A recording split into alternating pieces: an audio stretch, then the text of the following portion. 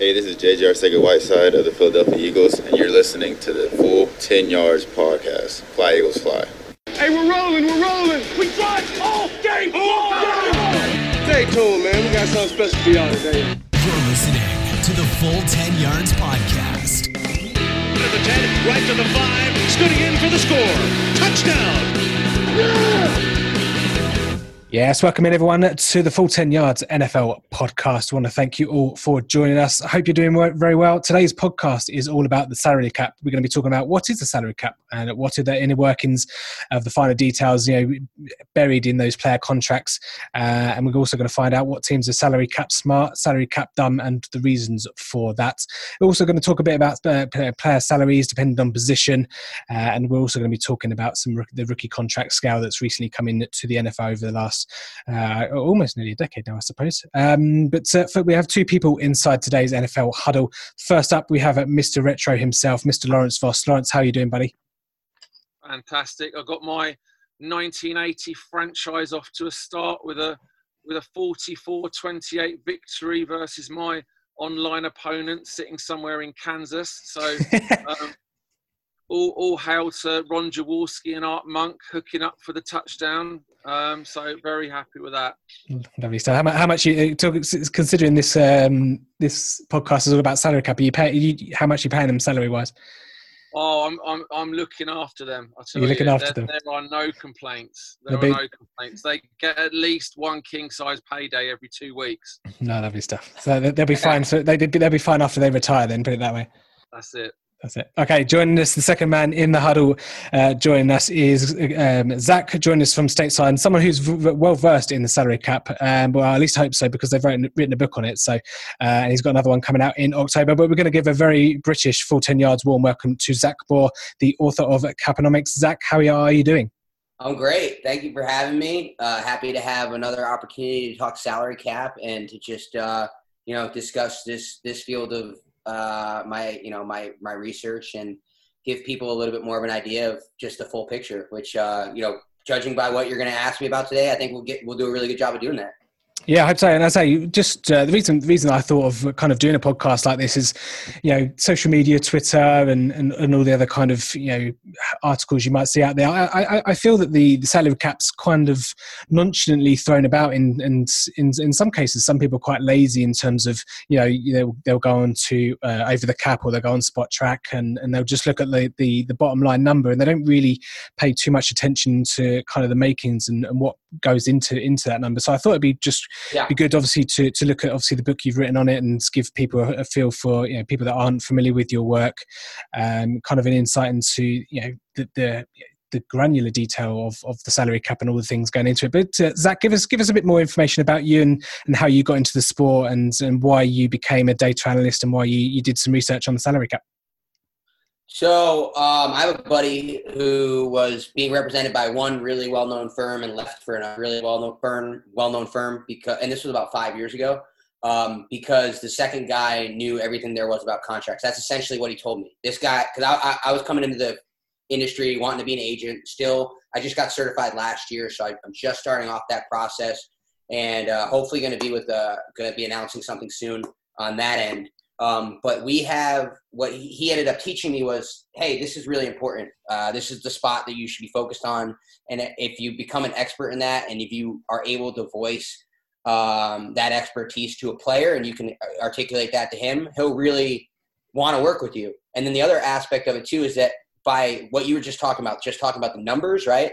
What I think that my work does is provide some context behind what those numbers mean within the context of building the team, right? So that we can take the next step of, hey, this guy gets paid this much, to tell you what that means that he gets paid this much in the context of what this other guy on this team makes, what that guy makes, what the whole team picture is, what they're trying to do as an organization, there are a bunch of various factors that go into team building. And my first book was self-published, but my second book coming out with Triumph Books.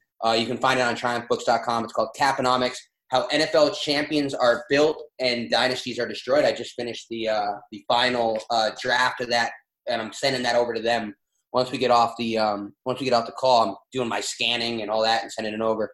But yeah, I mean, I hope to provide context. And this next book is kind of also a history of the game and then where the game goes from here, to just kind of provide the full picture of like why we are in the current reality we find in the NFL, and then what are the things that teams are trying to build, and then for who will own the future, how are they going to do that through analytics and just through understanding the basic principles. Yeah, I'm excited about it. It's, I feel like I put together something that has like a really big money ball aspect to the sport of just like, hey, here's the sport, here's the objective, and here's what we're trying to do. And I use the salary cap to do that. And are you a big, obviously it's all about the NFL and how the team, are you a big NFL fan? Do you have a team that you support, and how did you get into NFL? So I played football as a kid. I've always been enamored with the sport, mainly for a lot, I was always inspired by the team aspect of it, by, stories like Friday Night Lights. I'm always been a huge football fan. I played in college, and then, just since then, I've always been an NFL fan, but I've never really had like a team. I like watching the Eagles the last few years. I like watching teams that now my interest has gone on to who is doing things the right way, and then watching their season unfold, and then following, whoever the most exciting team is, and trying to learn from that, and who's your team? I saw you shaking your head. Yeah, so we've got a bit of an NFC East battle going on in the room. So I'm a Dallas fan, and Lawrence is a Washington Redskins fan. So we should have maybe vetted you out a bit more before we let you into the Zoom meeting. Hey, I was a Cowboys fan when I was a kid, because my dad was his father's from Oklahoma, and then when I was young was when Emmitt Smith, Troy Aikman, Michael Irvin. So that's my thing, is that I'm such a weird football fan where I've never been like this is the one team I watch. Like I was a Giants fan when I was in college, and I was going to school up in New England, and I wanted them to beat the Patriots. Now I love Bill Belichick. I think Bill Belichick's brilliant. So it's like I'm fickle, man. I'm fickle about my football. I'll like anybody. Lawrence, what do you reckon? We should let him off? Let him off on? Just about. I mean, don't forget that I have a huge man crush on a player who's not even in my conference. So I've got a massive man crush on Lamar Jackson. So yeah, we could spend the whole podcast just talking about Lamar, I think. Because he's such an interesting character, kind of on and off the field. So we'll leave that for another day. But we were starting to talk about running backs, weren't we? And kind of it's that move into the fact we've now got 1,000-yard rushing quarterbacks as well. So it comes into the mix. So it gets even more interesting. Yeah, of course. Lamar Jackson, a couple of years down the line now, will be looking certainly at a huge contract if he continues his upward trajectory. But let's talk a bit about your first book, Zach. So the first thing that kind of gets talked about in the book is about the differences between roster bonus and the signing bonus. So for those out there that don't necessarily know what they are in terms of the actual term itself, and maybe there's some people out there who are a bit salary cap naive. Just give us a quick breakdown on the difference between why teams decide or opt to give players roster bonuses or signing bonuses in different maybe years of their contract. Let's go with Jimmy Garoppolo. Jimmy Garoppolo is the perfect example. Jimmy Garoppolo had this massive roster bonus in the first year of his contract with the 49ers. The 49ers did that because they had a lot of cap carryover. They had carried cap, which means they carried cap over the last few years, didn't spend it so that they could then prepare for what was last season. And one of those, years being 2018, and they knew they could just give Garoppolo like a big lump sum in that year to get him to sign this deal that then gave the 49ers the benefit of, hey, if Jimmy Garoppolo doesn't work out, we gave him a lot of money. We appeased him. We gave him that generational wealth. But because it was a roster bonus, I think the roster bonus was $28 million. Because it was a roster bonus rather than a signing bonus, he had a $7 million signing bonus. The $7 million signing bonus was prorated out over 5 years, right? So now here we are in year 3, and remember the conversations that happened in the spring about Jimmy G was, hey, maybe this is someone the team moves on from. But because I didn't think that they were going to move on from him, but it was a conversation that could be had because of the way they structured their contract. The roster bonus was a 1-year lump sum, while the signing bonus is prorated out. So you might use it for a situation like that where the player wants more money, but you don't want to have the consequence of the signing bonus dead money that comes later. So for the uninitiated, Signing bonus. So let's call it a $10 million signing bonus over 5 years. $2 million is prorated in each year, which means $2 million goes against the cap, which then is the way of accounting for that signing bonus fairly, so that you don't just give someone money and then it doesn't matter against the cap. And then, so if say that a player who gets a $10 million signing bonus is cut before his third season, then he has $6 million worth of dead money that then gets accounted for against the salary cap, which is just an important piece to know. But as we discuss with the salary cap going up and up and up, which I'm sure we're going to get to in this conversation, is dead money matters a little bit less and less every year because the cap goes up at such a crazy rate. Okay, I'll come in here.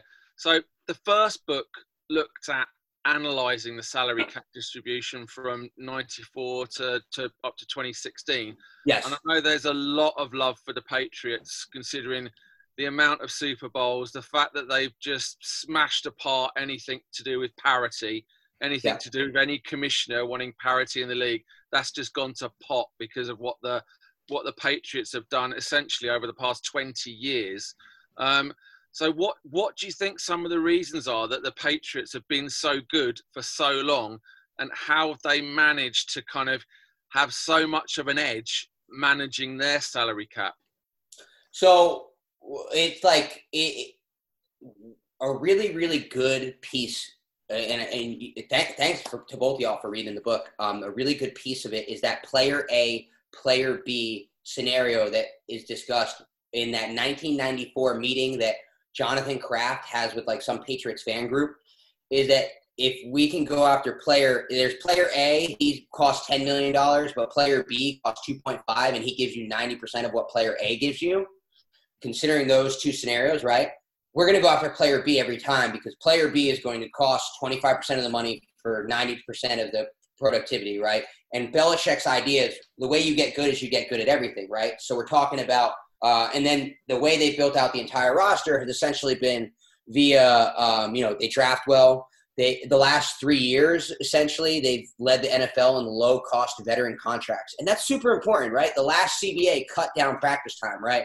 And I'm like a really avid martial artist. So I'm all about reps. And I'm learning more about my own sport through my practice of jiu-jitsu. And when you're having less practice time, and you're getting a guy in your Belichick, and you're looking at all the data that you're collecting on this player from what you see, and then from Pro Football Focus, from whatever analytics aspect you want to understand. When you look at all that and you find that guy who's being undervalued by the market, and he fits what you're going to ask him to do, because Belichick knows I'm going to ask him to do this, and he does this really well. Like Chris Hogan, he's an example I bring up in 2016. I played high school ball with him. I always knew he was like a crazy athlete. And one thing Belichick understood is he ran great go routes. He was a fantastic deep ball threat because he had speed. He was like a 4.39 guy, but he was undervalued by the market, and he basically asked him to run deep routes and be like kind of their prototypical number one looking guy, like in terms of the bigger guy. They got their slot receivers, they got their tight ends, but Hogan was that guy. Brandon LaFell was that guy. He goes out and he finds those guys, but then he also finds the Brandon Boldens. He also finds he has Matt Slater on the roster. He invests in his special teams, as you guys in the email sent to me. It's like, you guys love the special teams aspect, right? And it's like there are these hidden spots where you want to get good at everything, and you want to get good from 1 to 53. And you do that by allocating resources in a well-spread way, in a way that, a lot of the top of market guys on free agency are that way. Their price gets out of hand because the top of market guys, more people are going after them, and they're not typically the guys that, if they're any good, there's going to be a spending spree about them. And the goal is to kind of find a lot of veterans who are just good players and don't cost you a ton of money. And that's really at the heart of what the Patriots have done. He's invested in places like safety, tight end. He invests heavily in linebackers, in multiple linebackers. He wants to be multiple on defense. He wants to be multiple on offense. All of that. So, I mean, there's so much that he does well. It's just in the general idea of let's make everything on our team good, while other teams might, and it becomes less so every year. I think that this last CBA, these last 10 years, all the people that are talking about how to build teams is having an impact. all the organizations that are doing this work on their own. We've kind of taken the next step in terms of the sport where we're getting into those numbers and we're starting to understand, we're just starting to understand that, hey, like maybe going after the big expensive free agent isn't always the move unless you're in that spot where, hey, it's Super Bowl time. We need a defensive end. Let's go get him, type of situation. And I think it comes with what the Patriots have done in terms of the draft historically is they trade down, don't they? That's where they get value. They get more picks, later picks, and pick up guys. I look at kind of guys that people won't really be talking about, like the punt returner, Gunnar Olszewski, who's kind of sitting there quietly. And you never know. He could have a massive breakout season in 2020. I thought somebody like Braxton Berrios was going to be huge. And in the end, he did get kind of moved on, and the Jets picked him up, and I think he's going to be productive. So there's so much value in these people, and I absolutely love looking at those people on the edge of rosters that somehow succeed, and the Patriots just have that ability to find those people, don't they, consistently. The thing is about the draft is like you're not going to be 100%. So the idea is have as many picks as possible. And Jimmy Johnson really is like a central focus of some parts of my book, both books, because the second book is a second edition of that first book, just with 3 more years of learning, with more information and more of like a narrative storyline of like, hey, here's the history of the game and here where we are today through that same context of that conversation. And Jimmy Johnson made 51 trades in his 5 years with Jerry Jones. And that was more than the rest of the league combined. And much of it was about moving down on the draft because they were like, we can still get our guy later. So it's intelligent. Like it's understanding probability. It's all about math, and it's all about understanding the probability of finding a guy here versus, we need a couple guys. We don't necessarily, if you're a good organization as well, you can afford that mindset. When you're doing things the right way, you can take the long-term view on things, which I think is a fascinating aspect of the way that the good organizations in the NFL are governed, is that they're good organizations, which then means they make good decisions that are long-term focused, while a bad organization doesn't do things the right way. Maybe they keep hiring coaches and they keep cycling through them. So those coaches are just like, all right, we need to win right now. I don't know if I'm going to be here next year. We need to win right now. So it's fun to understand because it's just like any business. Good businesses do things the right way. Bad businesses don't. And we're talking about basically the business practices of good NFL businesses. Yeah, and obviously moving on, part of the reason Patriots were able to also get a bit of value in other positions was Tom Brady was also always known for taking a decent, a team-friendly deal, shall we say. And I think obviously teams are now coming around to the idea that, the trendy thing now is to have less spend at the quarterback, so teams will try and build elsewhere whilst a rookie quarterback is on the team. How comes it's taken kind of this long for teams to realise that this is now kind of the edge for in order to help you to make a Vince Lombardi run? Well, we've got of the 26 Super Bowl champions of the cap era now, right? The guys who have won championships over 10% of the salary cap were basically Hall of Famers. Steve Young, Brett Favre, Drew Bledsoe when Tom Brady was the quarterback, and that's also Bill Belichick, and there's a lot there. Belichick and Brady and the defense, and that championship was kind of won on special teams. If you look back at what happened on that playoff run, there were blocked kicks returned for touchdowns. There were there was a lot of factors outside of the offensive performance, right? And then Peyton Manning won 2 Super Bowls over 10% of the cap. Mind you, that last Super Bowl was also a defensive. They hit on every single big investment they had. But DeMarcus Ware, Von Miller. So these factors, there's a variety of factors why those were the perfect storm for why they won a champ. And Brady won.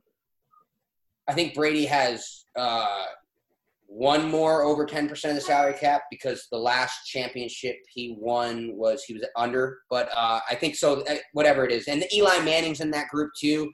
But generally speaking, the idea is that you see, like when Drew Brees won a Super Bowl, when Ben Roethlisberger won a Super Bowl, When both the Super Bowls. Like the guys that we then eventually are like, these are the guys that are, you know, the best quarterbacks because they're winners and stuff like that. And we had that in our head. What we've kind of started to realize over these last few years is that they win when they're cheap. And then when they become expensive, it becomes significantly harder because there goes 10% of the salary cap that you could spend on the rest of your roster. And 10% of the salary cap is a large amount of money when you're considering that some of these guys, Matt Stafford is making 15% of the salary cap, right? And it's not that Matt Stafford's not a good quarterback, but when you're considering that Matt Stafford might not be an elite Hall of Fame type of player, you create a scenario where but here's a point that I make in the second book that I think is important, is that when you are the Detroit Lions and you're a historically irrelevant organization in a lot of ways, and you struggle to be relevant, and you can pay somebody, you can pay one guy to be in the conversation every year, you're going to pay for that because the alternative is letting him go and then going to the draft and then trying to start over. And so I get the risk-averse nature of paying that guy a lot of money. But, you know, it's you know, I understand the both perspectives, but we are seeing over these last few years, especially with Brady's success, Mahomes, Wentz, and the Wentz-Foles situation, Lamar Jackson, the list goes on. I mean, the Giants, people may not like Dave Gettleman. I don't know if he's trolling us or not when he says that he doesn't believe in computers and analytics. I don't know. I think it might be a big elaborate troll. I think maybe he's a funny guy. But, you know, he's doing a fine job in a lot of ways. And Daniel Jones presents the opportunity and, you know, the list goes on. And that's what's frustrating if you're a Cowboys fan is you just had Dak Prescott on this inexpensive deal. And now here you are where you're frustrated because you don't know when the next time yeah, we got the Redskins fans happy about it, but you don't know when. Don't be too happy. You got Dwayne Haskins at quarterback, and I don't know, people not for long. But yeah, I mean, look at the Dolphins. The teams that you're excited about the next steps. Like you're like, man, they've got a young quarterback and they've got these assets and these opportunities to move forward.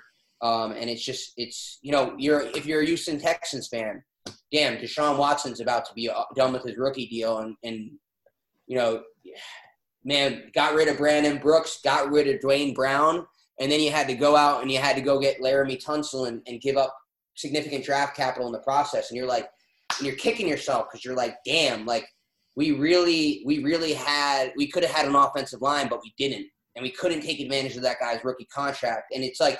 And that's part of the team building conversation too, is it's not only the fact that you got the rookie contract quarterback, it's the fact that you've put yourself in a position where you're taking advantage of that rookie contract quarterback because he is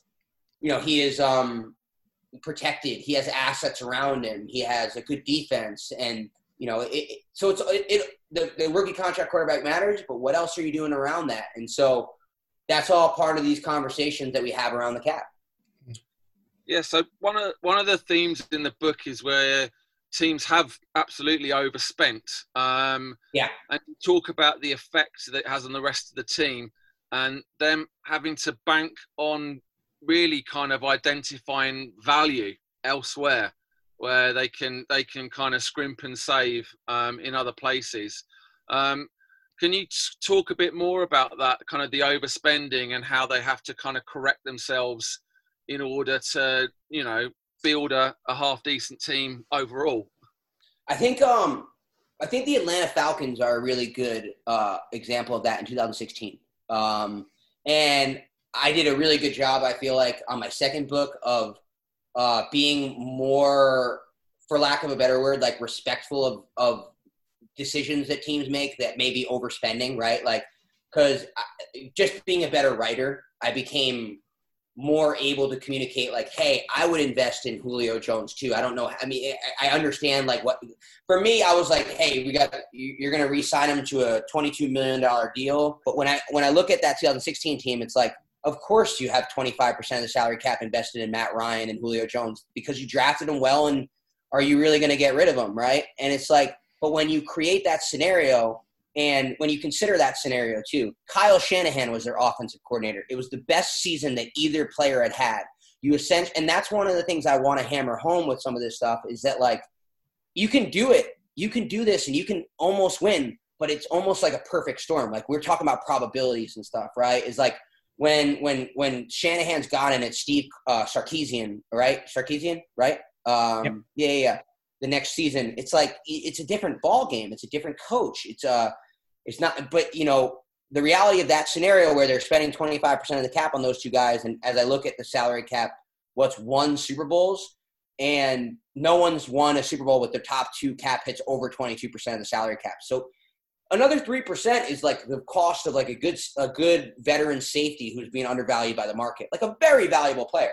Yep. Duron Harmon, for an example, right? Or Patrick Chung, or even like Chris Hogan one year, right? And what I like to get into with that on that team building aspect is that when they were out looking at their defense, and it's a smart principled way they did it, Dan Quinn was also their head coach. So they said to themselves, Dan Quinn made it tough. Maybe he can make it work here. But the whole defense was basically filled with rookie contract players. And they didn't really have a lot of veterans on that side of the ball. And part of that comeback that the Patriots had was the Falcons' defense was on the field for 99 plays.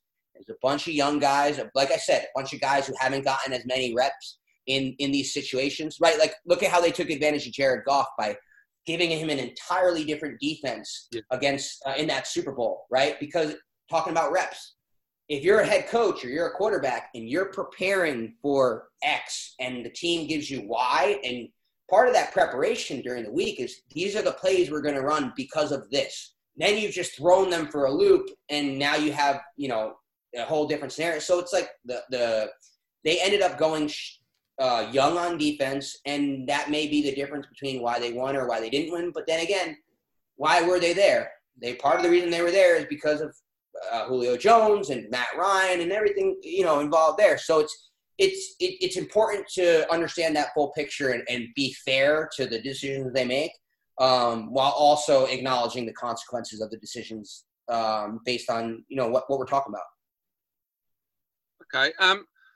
Also in the book, you go through every position in the game, which is fantastic.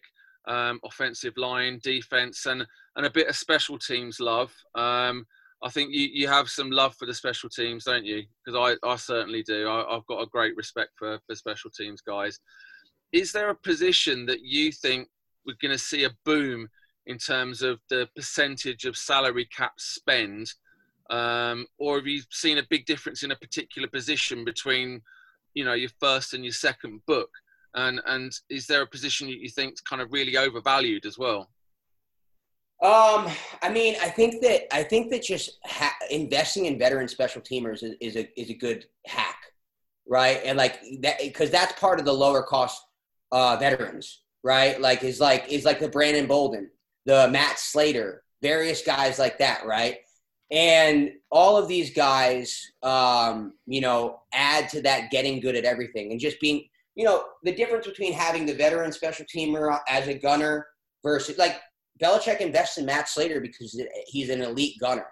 He's a guy who can take on 2 blocks and make a play. And those are the difference between field positions and between a team having to, go another 10 or 15 yards versus not having to, right? Or like getting the big return or not getting the big return. Kickers, punters, people are investing more there. And I think that there's valid reasoning behind it. There's, for one aspect of the sport that I won't get too deep into, but like the EPA, the expected points added of 2-point conversions versus extra points, the 2-point conversions are actually have a higher have a higher EPA than extra points based on league averages. So like we're now in a scenario where you might want to go for 2 every time, just because if you're hitting on 48% of them, then you have an EPA of 0.96, rather than an EPA of, if the league is kicking at 94%, 0.94.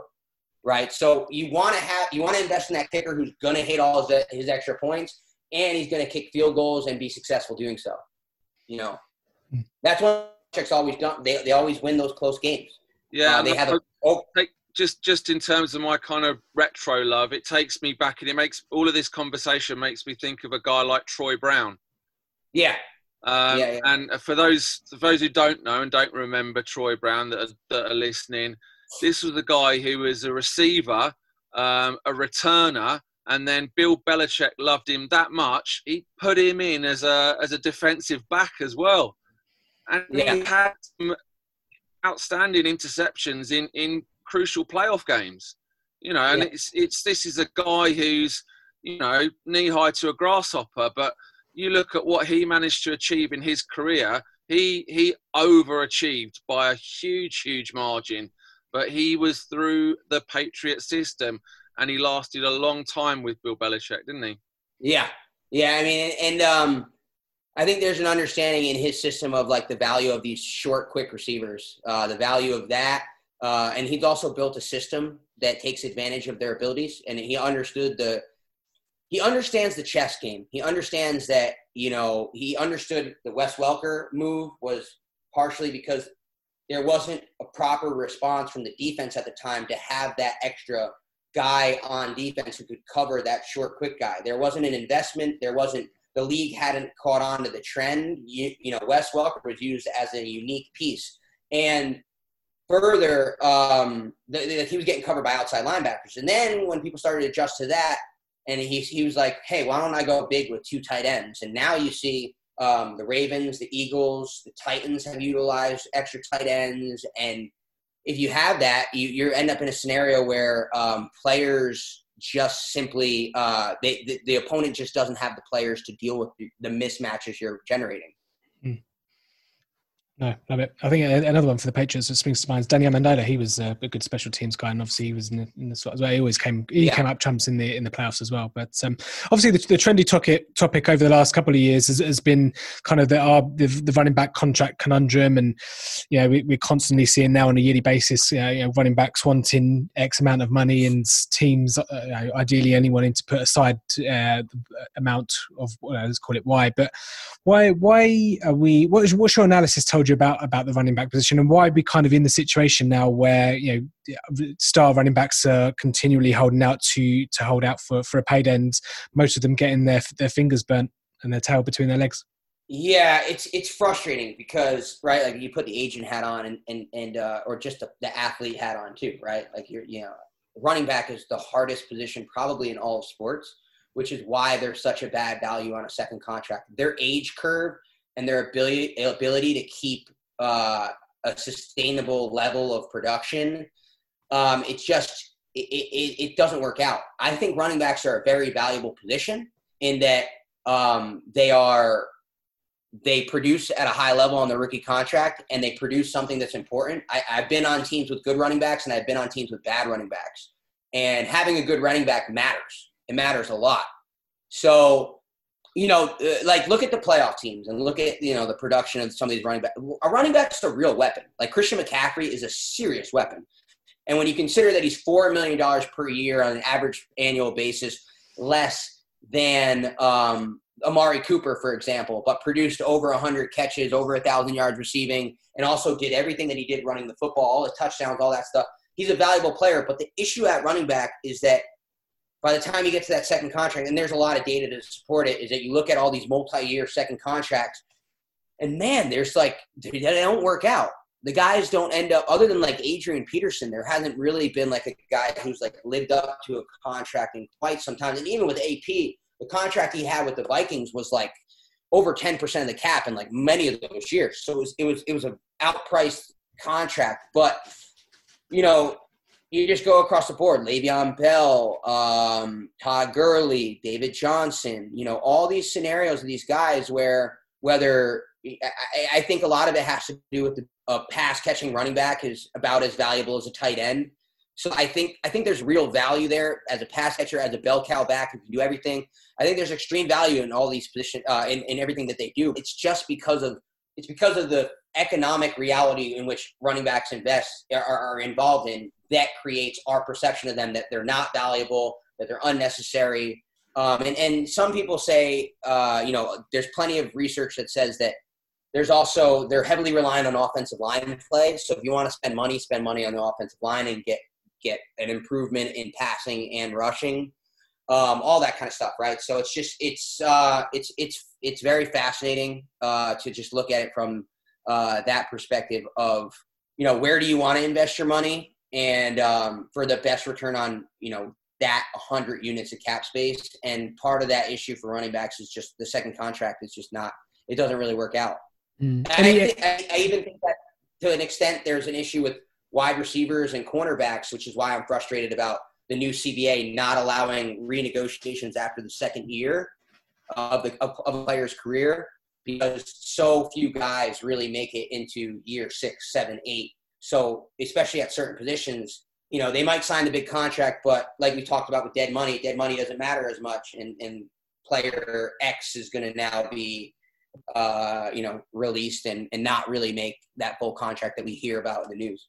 Cool. We're talking about kind of that misunderstanding and the misconceptions that are out there around, the kind of how we value players. Especially when you want to sign a free agent, what would you say is something that is really overlooked or something that's always been taken for granted with regards to the salary cap? I think that tackling is something that's being undervalued. And I say that from the linebacker position and the safety position. Consider both of those positions.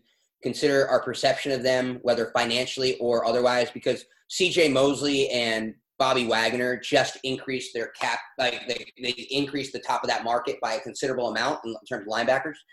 But our perception of it is still like, hey, I'd rather have a DN than a linebacker. When the reality of what I think is that I'd rather have a bunch of quality defensive ends that aren't expensive and maybe have the best linebacker in the league and the best safety in the league, right? Or something like that, right? And DN and pass rusher, and I don't think any of us can deny how valuable Aaron Donald is, or even Khalil Mack,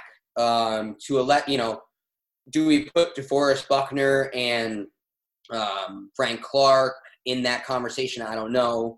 Are they near it? Yeah. But do I also Frank Clark played 66% of snaps last year. So are you going to pay $20 million per year to a guy that's going to play 66% of snaps versus a guy who you can pay $17 million a year for 99% of snaps, right? So those are important conversations to have, and because you also want to recognize that the pass rush is about having explosive athletes cycling through, rotating through against 5 offensive linemen who are on the field for every play. So having those guys cycling through and it really attacking the passer and being at full speed and full go with fresh legs is valuable. So I do think that the other thing about linebackers and safeties that is underappreciated is that coverage has been found to be more important than pass rush due to a lot of people in the analytics community. And we forget linebackers and safeties also cover people. They aren't only just great tacklers, but they cover the short stuff. They cover the running backs, the tight ends, the slot receiver. They cover the people who have an ability to get open quickly. And, if they can cover those guys well, then that pass rush now has more time to get to the quarterback. So it's, mathematically speaking, that those are kind of the things that we're focused on, right?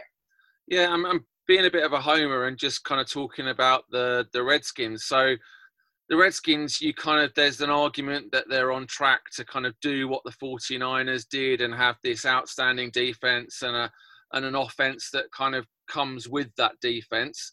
But as you say, that it's that one thing, tackling. Yeah. So we might have all the star players, your Daron Paynes and all of this lot, Montez Sweat, but we can't tackle. And it's just that fundamental problem. So we've been going through inside linebackers since London Fletcher. So that was the best inside linebacker we had for a long time was London Fletcher. And we haven't replaced him or got anywhere near replacing him since. And we can only hope. But what have we done? Went and drafted Chase Young, edge rusher. Yeah. Arguably, could have gone down the draft, got some value, got picked up 2 or 3 players, and not done that. We'll see how it plays out. That's the fascination of being a fan and watching the game. But, what do you think? Just just indulge me for a second on the kind of the Redskins defensive front. What do you think? Where do you think they're heading? Well, one thing that I like about one of the aspects of, right, we talk about the rookie contract quarterback, but while I am saying I want to focus on my tackling, my ability to tackle the defense, the value of Chase Young at 3% of the salary cap, when he could be a 9% of the salary cap, 10% of the salary cap type of producer, is extremely valuable. So that's part of these value conversations that we have, right? Is if a guy who's making $8 million a year produces $22 million worth of production, that's a huge value add that then increases the ability of that team while also keeping that extra value that he's created. You didn't pay for it, so you're able to use that value on something else. So it's like, I'm not a Redskins expert right now. Like, who are the guys that they've invested in, right? But like, they've already made some pretty big mistakes. Like Landon Collins at that contract is a lot of money for a guy who does what he does in terms of the actual market cost for what you would expect there. But then again, is he a great tackler? Yeah, he's a great tackler, right? So he's a good defensive player there. I mean, the whole, like you said, though, you don't feel comfortable with the linebackers either, though. So that's part of the issue. It's another conversation. But yeah, I do like the fact that we've got Chase Young for a while at a decent rate. But kind of on the other side of that, how tough is it for teams if they are signing free agents to big inflated contracts? You look at the likes of Tyrell Williams, the receiver, comes to mind. I mean, it's not that that now the Las Vegas Raiders are going to be really contending anytime soon, but is there a reason why some teams just prolifically just can't seem to contend? Are they continually overpaying for free agents, or are there other things that are broken? As a Washington fan, right?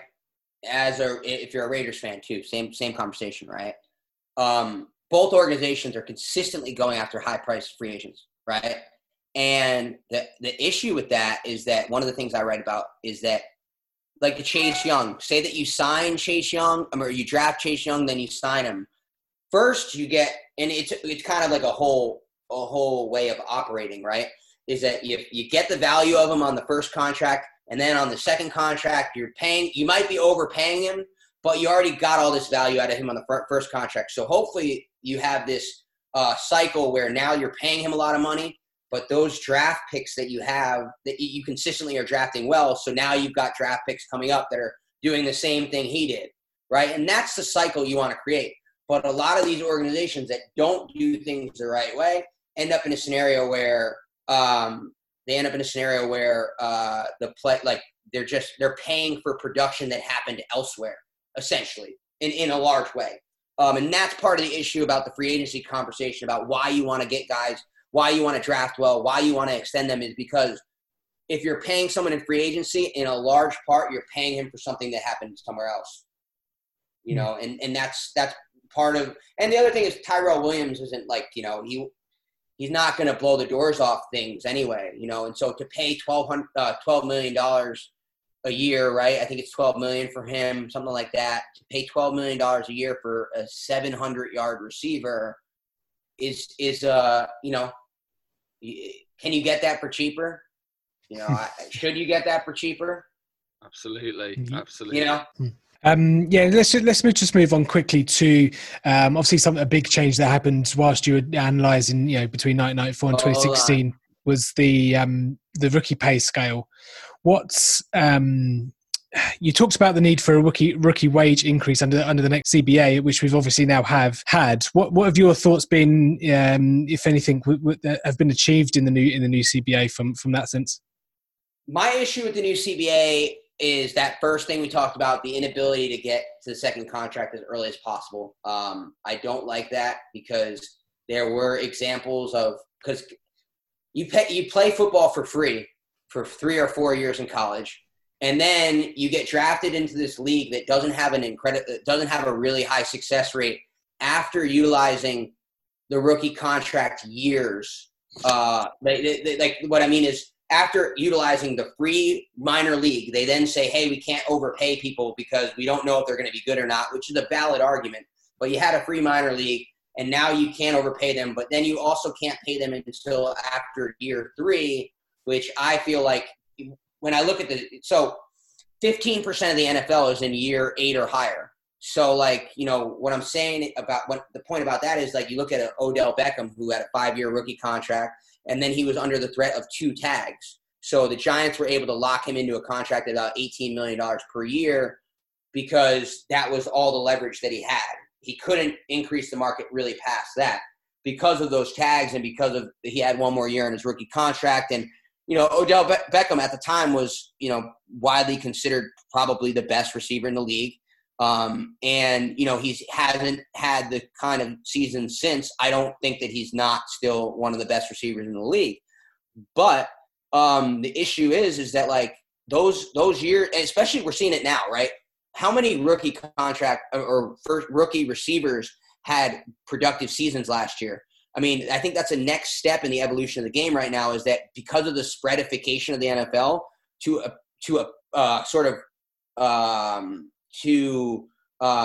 integrate, like, college players into the NFL game, right? Like, they are coming from a spread game, so they're not looking for the whole pro style of offense. They're understanding, they're taking concepts, whether it's quarterbacks like Patrick Mahomes and Andy Reid making his system work for Mahomes. I think the same thing happens at wide receiver, and guys are having production earlier. It's on what I'm saying is it's on the organization to make this player a good player when you get him. It shouldn't be on the player to have all these years of lower wages to prove himself. And then the other aspect of the rookie wage scale that bothers me as well is that the increase in the minimums is not in line with the average growth of the salary cap over time. So what that means is that the difference between the haves and the have-nots essentially in the league is going to continue to grow and going to continue to get, wider. Makes sense? I mean, like, because we might be in a position where a quarterback's making $50 or $60 million a year, and even in 2030, even with the growth of the minimum wages, like, you know, people will be making $1 million a year, but, you know, $1 million a year versus 60 million. I mean, it's just, it feels like the graph we used to see about CEO wages after the financial crash. And it was like, CEOs make 347 times what their average employee makes or something like that, you know? And it's like, it feels like that about one player on a team where everyone contributes to the end result. And the quarterback, you know, he's extremely important. But when you consider the things that players are putting on the line, their bodies, their minds, their the years of training, I mean, it's to get to the NFL is an incredible feat. And to do that, I want to see more wealth go to everybody. Yeah, it's quite interesting actually. Just whilst you were talking obviously about the wide receiver position, it kind of rings a bell ringed in my brain about obviously Philadelphia obviously went out and drafted a hell of a lot of wide receivers that are all kind of speed guys, and then it kind of got me thinking as to the way that San Francisco draft their wide receivers, and they're specifically designed to do a certain job, which obviously again maximizes the production you're going to be getting out of them on that rookie contract. So it's interesting obviously that the Eagles and the 49ers are considered two of the more smart teams in the NFL, that, and you mentioned there about the wide receiver, kind of how the dynamic might change going forward. So it's interesting to see obviously putting a line between those two dots. I'd be interested to see obviously A, how many other teams follow suit, and B, whether or not how successful they are with the kind of the route that they're going that you mentioned there. Yeah.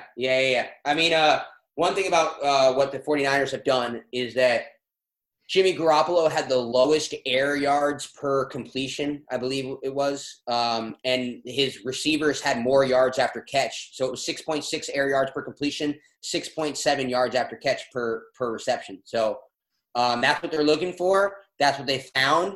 And as you said, speed guys, agility, all sorts of stuff, you know? Some of Jimmy G's playoff games were reminiscent of the 72 Dolphins, weren't they? In his production, you know, it was kind of like you're going back 40, 50 years in terms of same with Ryan Tannehill. that style. Yeah. You know, one unfortunate thing for the Titans. Well, not unfortunate. It just is what it is, right?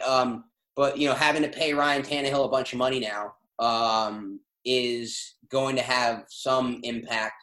Then again, he also made, you know, that team was good with him and Marcus Mariota under contract. So they figured out a way to build that team out. That team was fairly well built out. Mike Vrabel seems like a great head coach. Seems like they're doing good things there.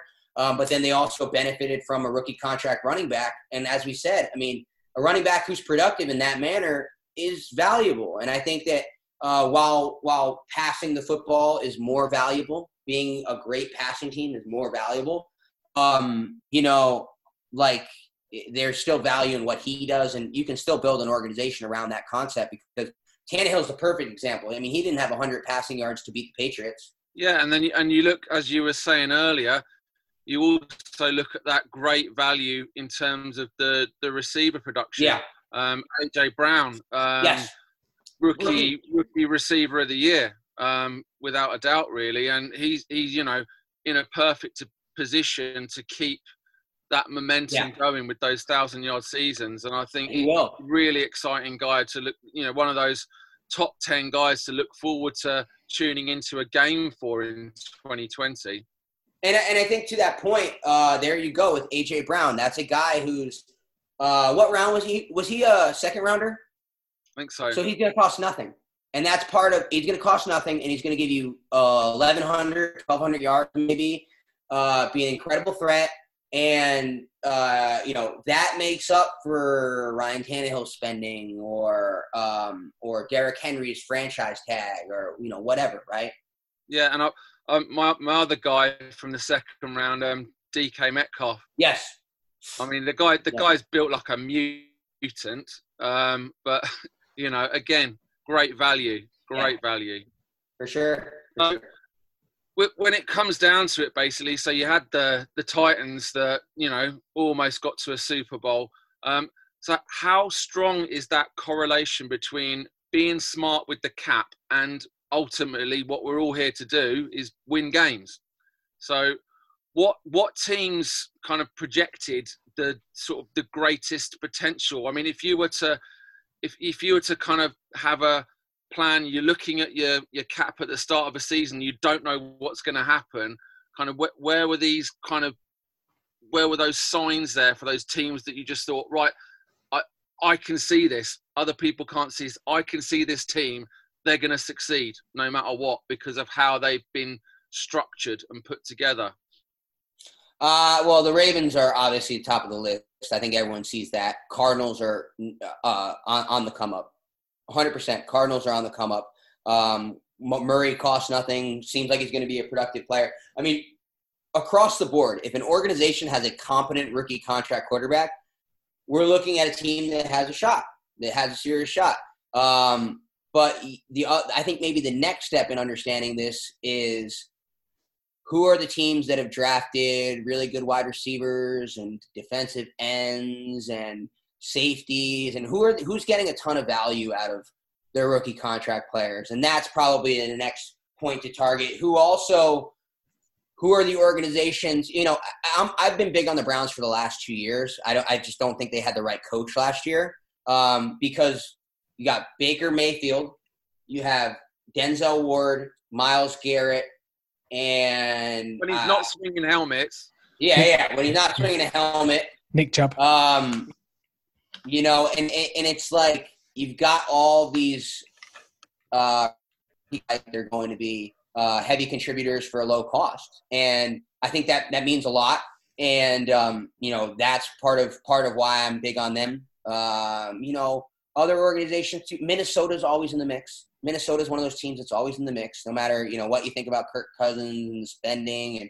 But part of that issue, right? Like you look at, they spend a lot of money on Kirk Cousins. But before they got rid of him, Stephon Diggs was on a good contract. Adam Thielen was on a good contract. Danielle Hunter is on a good contract because they go to these guys and they sign them to extensions early. They sign them before they become what they're going to become. Danielle Hunter was signed like 2 years ago and flourished into one of the best pass rushers in the NFL, but it wasn't something that you and I couldn't have predicted. So they go out, they sign the guys earlier. They offer them something that gives, when they have the leverage too. Danielle Hunter's third or fourth mid-round pick, whatever. You go to a guy like that, you say, hey, you're slated to make X amount of dollars this year. What if we gave you $20 million this year? And it might not be a top-of-the-market deal, but, hey, we'll come back and we'll talk in a couple years and maybe bump you up a little bit and just stay proactive, stay ahead of the curve and sign your guys when you have all the leverage and keep them happy too. I mean, because honestly, if I'm playing football and I'm a third-round pick and I'm not slated to make a lot of money and you give me a bunch of money and then we do that for a couple more years and then you do it again for me, I'm not going to be a malcontent. I'm not going to be upset about that. I'm not going to be frustrated because you took care of me before you had to take care of me, which had a benefit to you. It's just good faith negotiating. It's just acting in good faith as a business, doing the right thing, and paying the people you're supposed to pay. I mean, just being good intention goes a long way.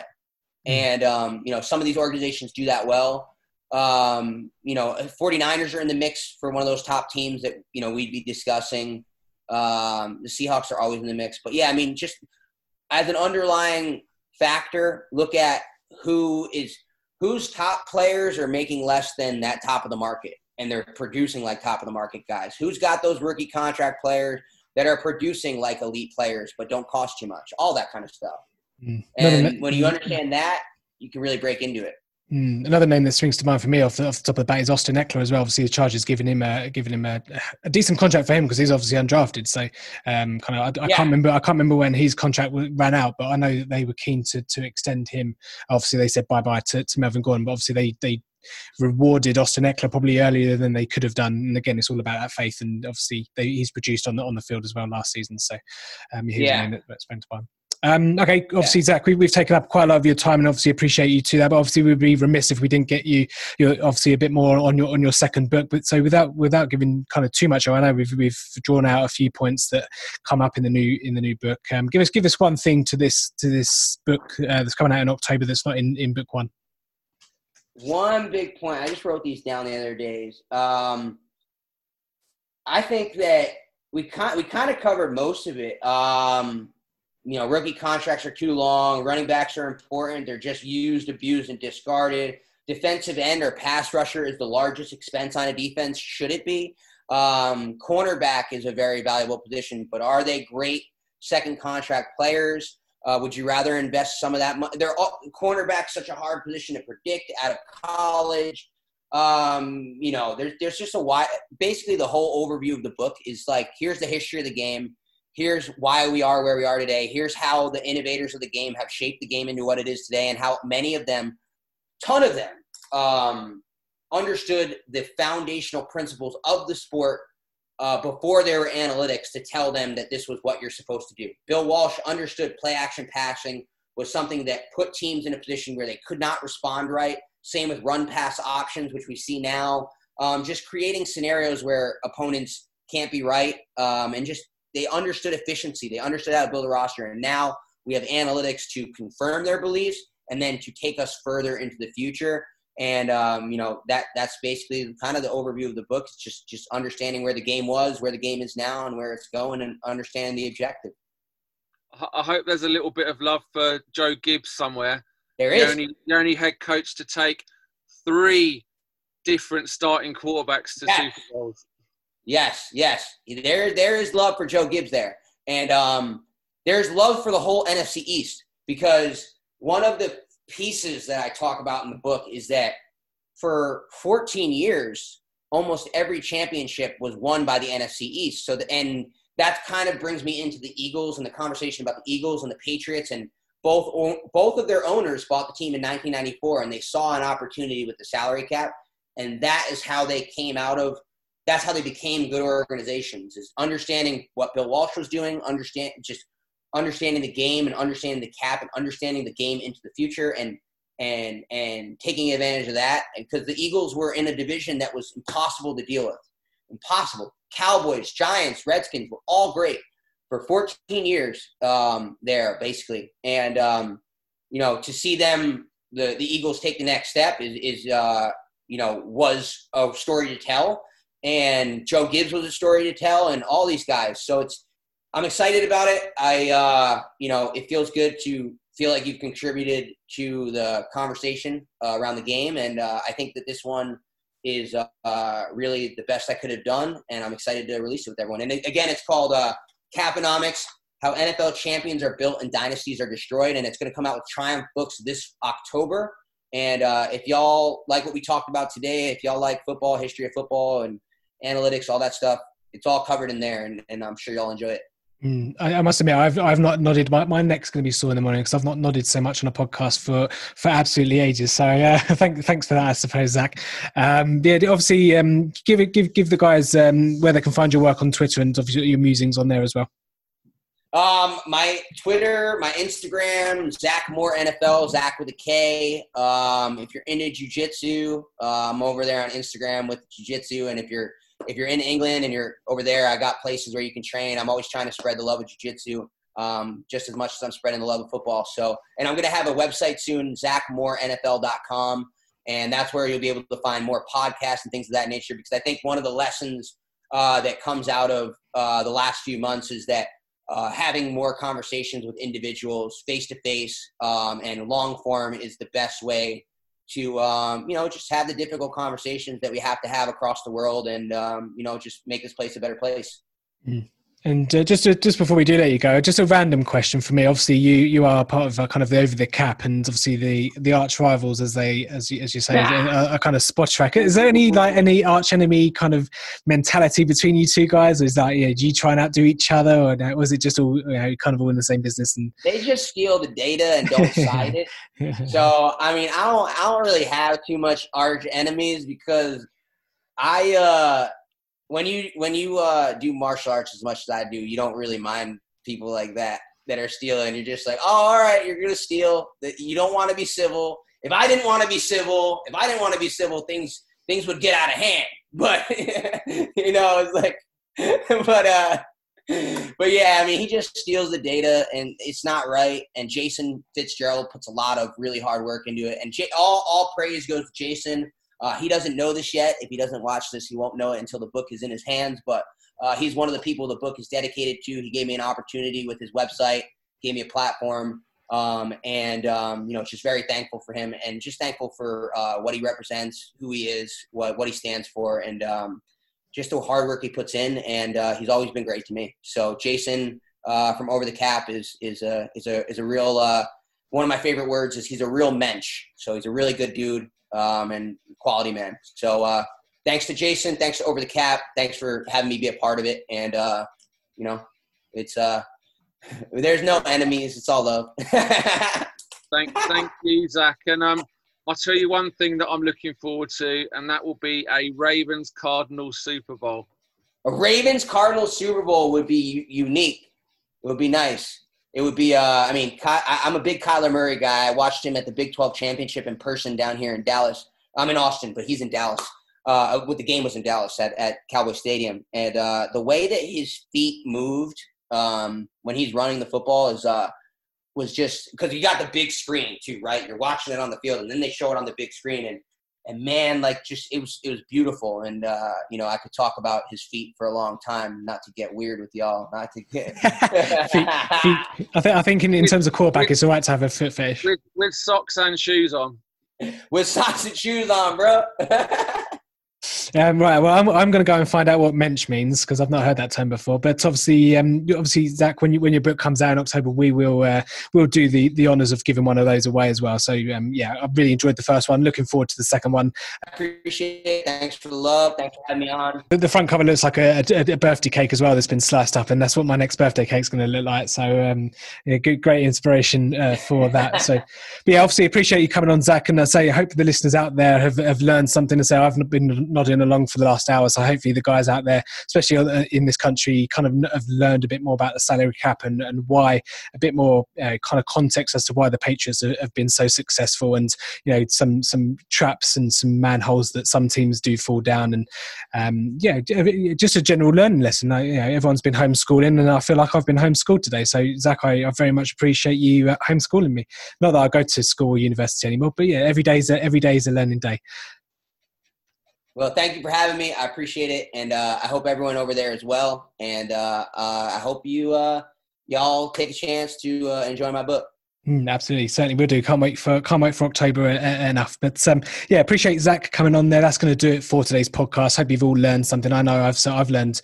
I need more than my fingers and toes to count the amount of things that I've learned. And so look out in October. We'll give a couple of books of Zach's away. So keep your eyes peeled for that. That's going to do it for today's podcast. Hope you enjoyed it. We'll be back very soon indeed. So in the great words of Kevin Cadle, it's a bye-bye for now. A bye-bye.